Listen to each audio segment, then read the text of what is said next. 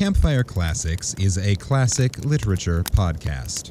However, your hosts will occasionally use not-so-classy language and immature humor to describe very mature situations.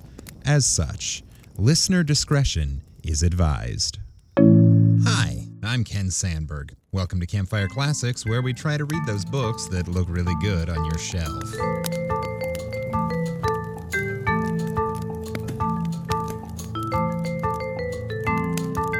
We're back this week with another psychotic break. Whether we need it or not, I guess. This week is back to our regular breaks of the psychotic nature, so please enjoy The Outsider by Mr. Howard P. Lovecraft. Let's start this fire.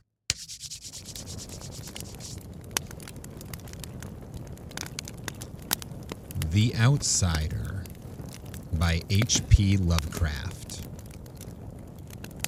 That night the Baron dreamt of many a woe, and all his warrior guests with shade and form of witch and demon and large coffin worm were long benightmared. Keats. Unhappy is he to whom the memories of childhood bring only fear and sadness. Wretched is he who looks back upon lone hours in vast and dismal chambers with brown hangings and maddening rows of antique books, or upon odd watches in twilight groves of grotesque, gigantic, and vine-encumbered trees that silently wave twisted branches far aloft. Such a lot the gods gave to me. To me, the dazed and disappointed, the barren, the broken. And yet I am strangely content and cling desperately to those sere memories when my mind momentarily threatens to reach beyond to the other. I know not where I was born, save that the castle was infinitely old and infinitely horrible, full of dark passages and having high ceilings where the eye could find only cobwebs and shadows. The stones in the crumbling corridors seemed always hideously damp, and there was an accursed smell everywhere, as of the piled-up corpses of dead generations. It was never light, so that I used sometimes to light candles and gaze steadily at them for relief. Nor was there any sun outdoors, since the terrible trees grew high above the topmost accessible tower. There was one black tower which reached above the trees into the unknown outer sky, but that was partly ruined and could not be ascended save by a well-nigh impossible climb up the sheer wall, stone by stone. I must have lived years in this place, but I cannot measure the time. Beings must have cared for my needs, yet I cannot recall any person except myself, or anything alive but the noiseless rats and bats and spiders. I think that whoever nursed me must have been shockingly aged, since my first conception of a living person was that of something mockingly like myself, yet distorted, shriveled, and decaying like the castle. To me there was nothing grotesque in the bones and skeletons that strewed some of the stone crypts deep down among the foundations. I fantastically associated these things with everyday events, and thought them more natural than the colored pictures of living beings, which I found in many of the moldy books. From such books, I learned all that I know. No teacher urged me or guided me, and I do not recall hearing any human voice in all those years, not even my own. For although I had read of speech, I had never thought to try to speak aloud.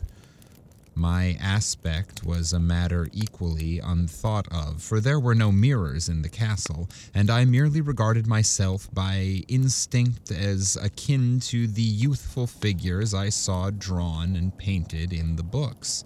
I felt conscious of youth because I remembered so little. Outside, across the putrid moat and under the dark, mute trees, I would often lie and dream for hours about what I read in the books, and would longingly picture myself amidst gay crowds in the sunny world beyond the endless forest.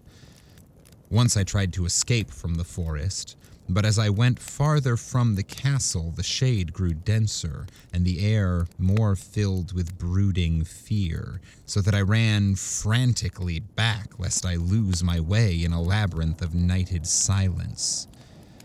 So through endless twilights I dreamed and waited, though I knew not what I waited for.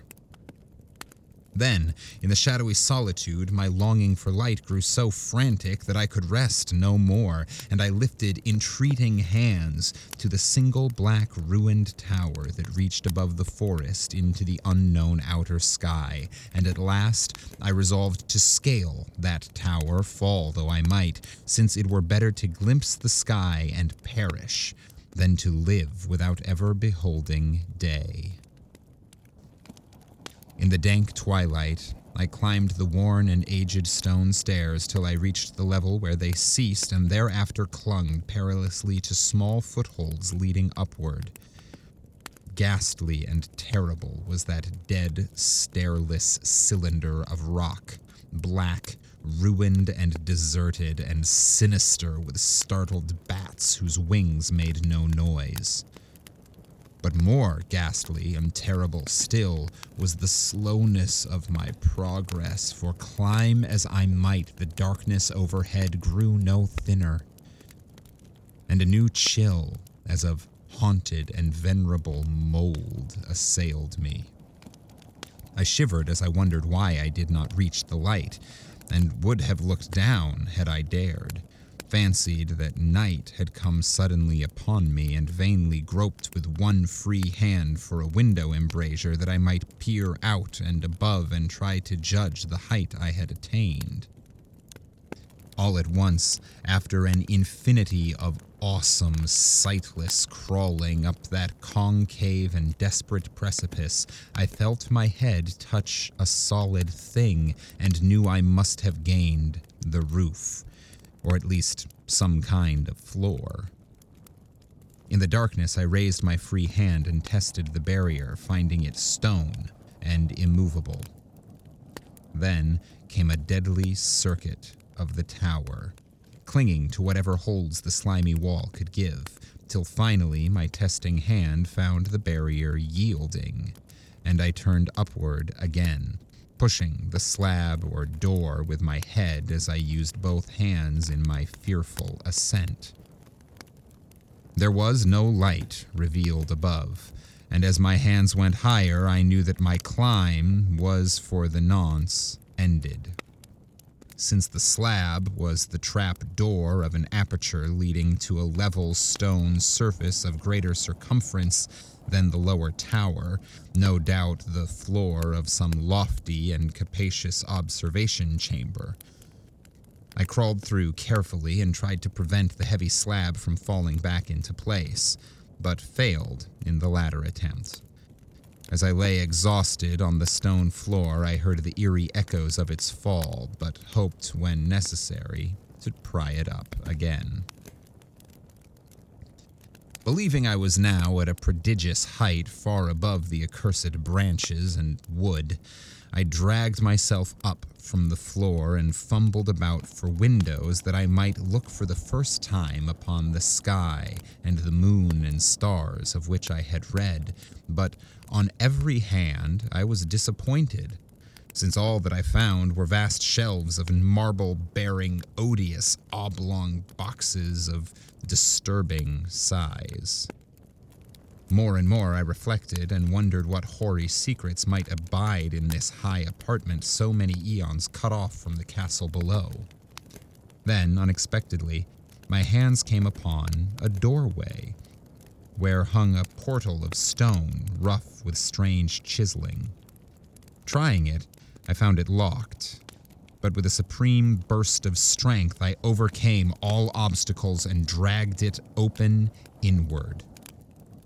As I did so, there came to me the purest ecstasy I have ever known, for shining tranquilly through an ornate grating of iron and down a short stone passageway of steps that ascended from the newly found doorway was the radiant full moon, which I had never before seen, save in dreams and in vague visions I dared not call memories.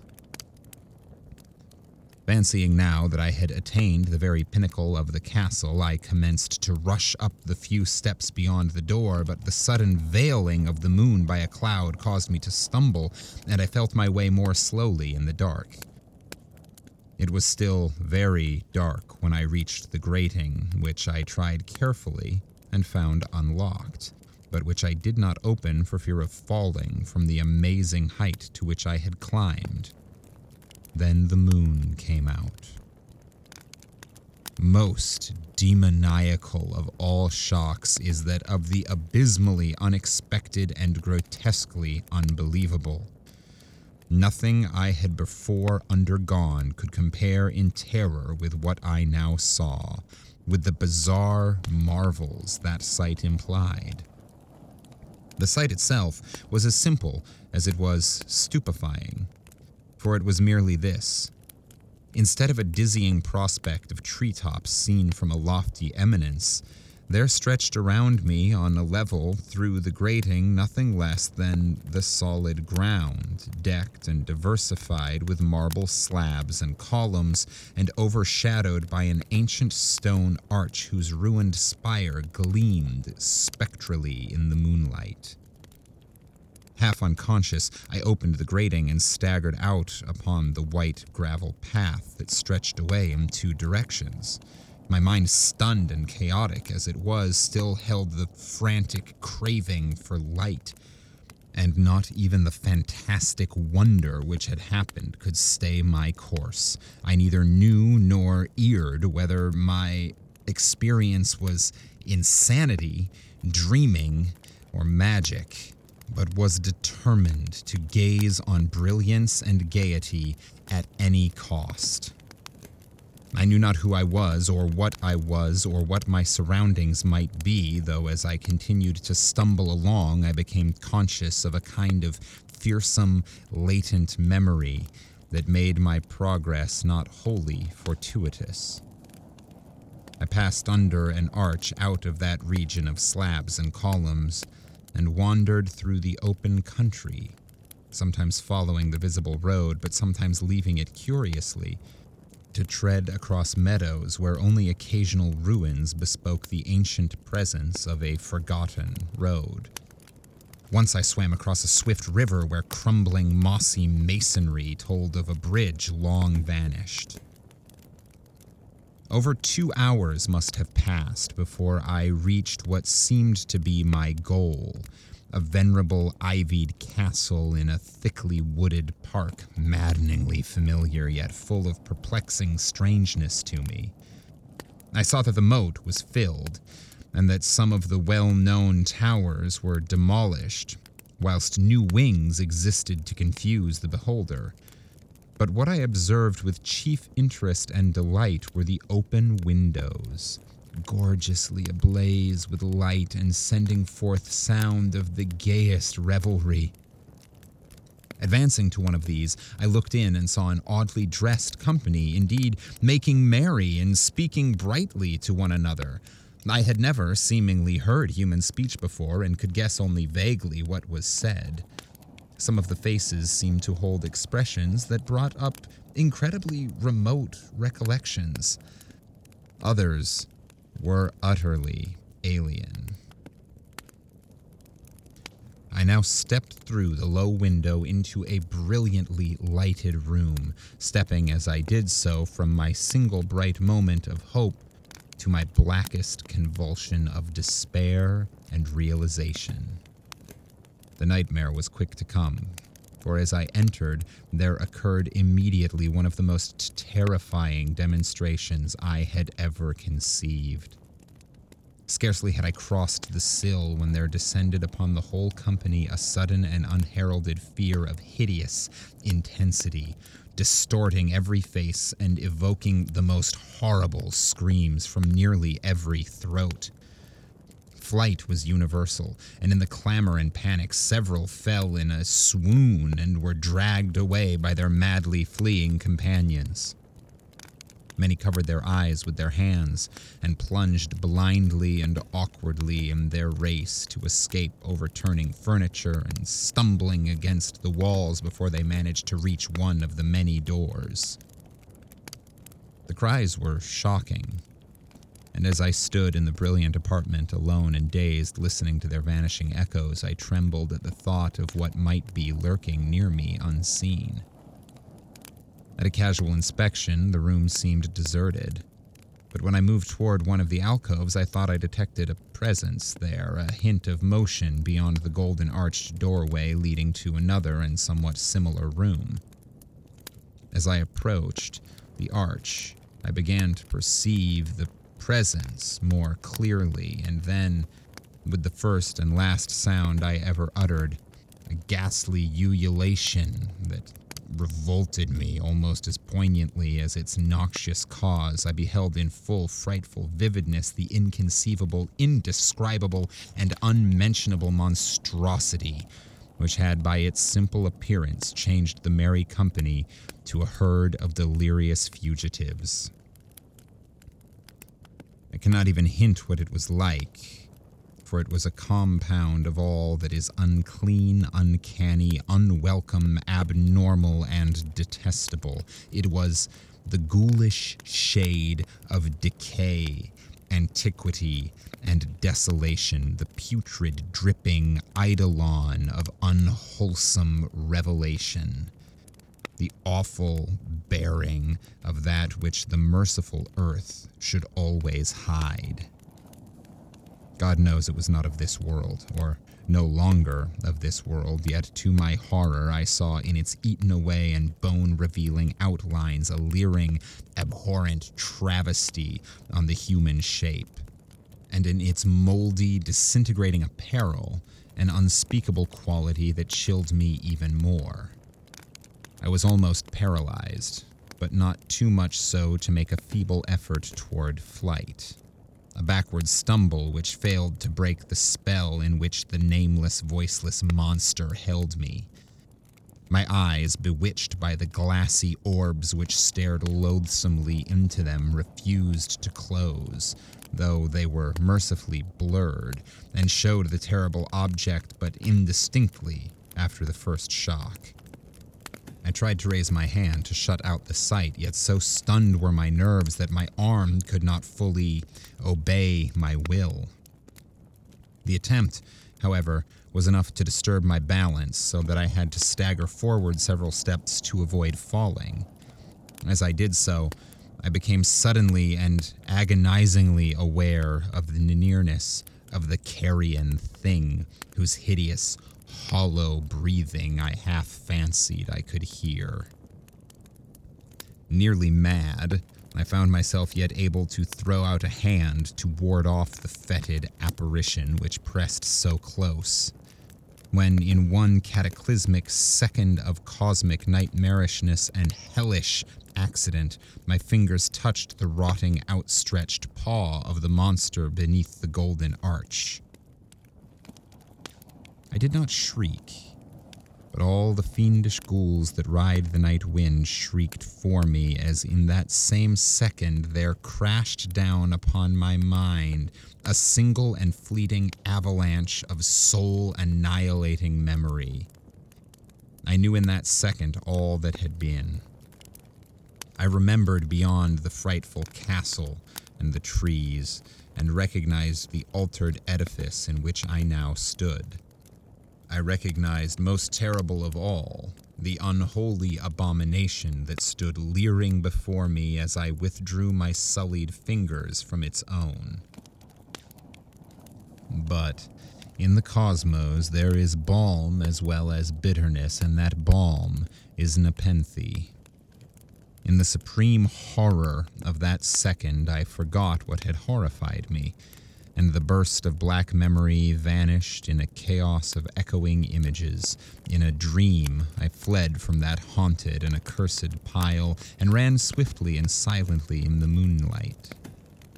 When I returned to the churchyard place of marble and went down the steps, I found the stone trap door immovable. But I was not sorry, for I had hated the antique castle and the trees. Now I ride with the mocking and friendly ghouls on the night wind and play by day amongst the catacombs of Nephrin Ka in the sealed and unknown valley of Hadith by the Nile. I know that light is not for me, save that the moon is over the rock tombs of Neb, nor any gaiety save the unnamed feasts of Nitocris beneath the Great Pyramid. Yet in my new wildness and freedom, I almost welcome the bitterness of alienage. For although Nepenthe has calmed me, I know always that I am an outsider, a stranger in this century, and among those who are still men. This I have known ever since I stretched out my fingers to the abomination within that great gilded frame, stretched out my fingers and touched a cold and unyielding surface of polished glass. The end.